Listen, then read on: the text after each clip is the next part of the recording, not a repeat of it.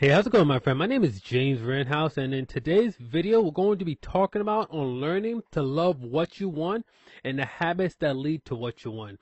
This is the final video in my video series on the simple science of invincibility. So I'm really excited to bring this information to you today, and to really just wrap up the series and leave on as high a note as possible. So if you haven't already, take out a pen and a piece of paper and get ready to jot down some notes, because we're going to talk about some powerful stuff. Now here's the thing. Now you can take joy or pleasure in anything if you set your mind to it.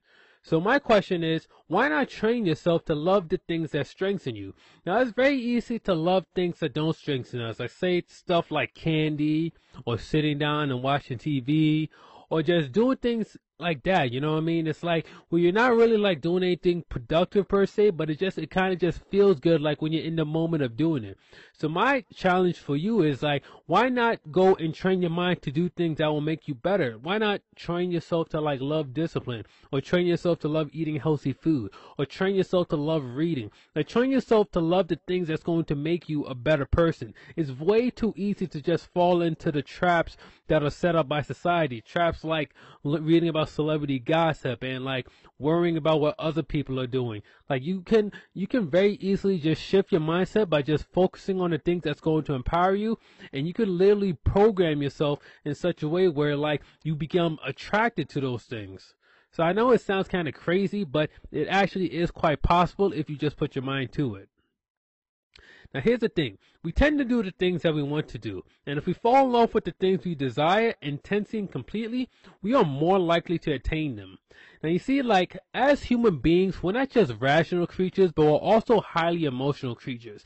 And I say that because yes, we are very good at like making rational decisions, at least when we want to be and stuff, but emotions still play a very vital role in how we go about moving in the world and stuff. So whoops, got ahead of myself there. So if you can just take those emotions, those powerful emotions like love and affection and desire, things like that, and just channel it into the things that you want, you're going to just naturally want to do them. You're going to naturally just gravitate towards those things, and it's going to make achieving your results that much easier. Now here's the thing. Now we all know that in order to get what we want, we're going to have to do distasteful things to acquire that which we desire. For example, say you want to have like a beautiful body. You want to be in like the best shape of your life. Maybe you've been in bad shape all your life, or you've just been in average shape, but you decided like out of nowhere, you really want to step things up. So here's the thing, right? Like a lot of us don't really like exercise, right? Because it requires a lot of like physical exertion, and you'll be sore the next day. It's like, it's a time commitment. It's like there's a lot that goes into working out.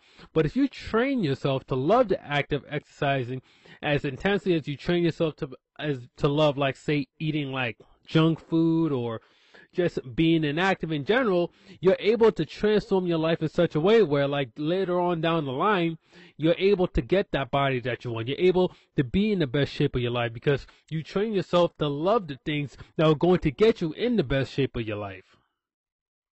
Now, our behaviors tend to move in the directions of our desires.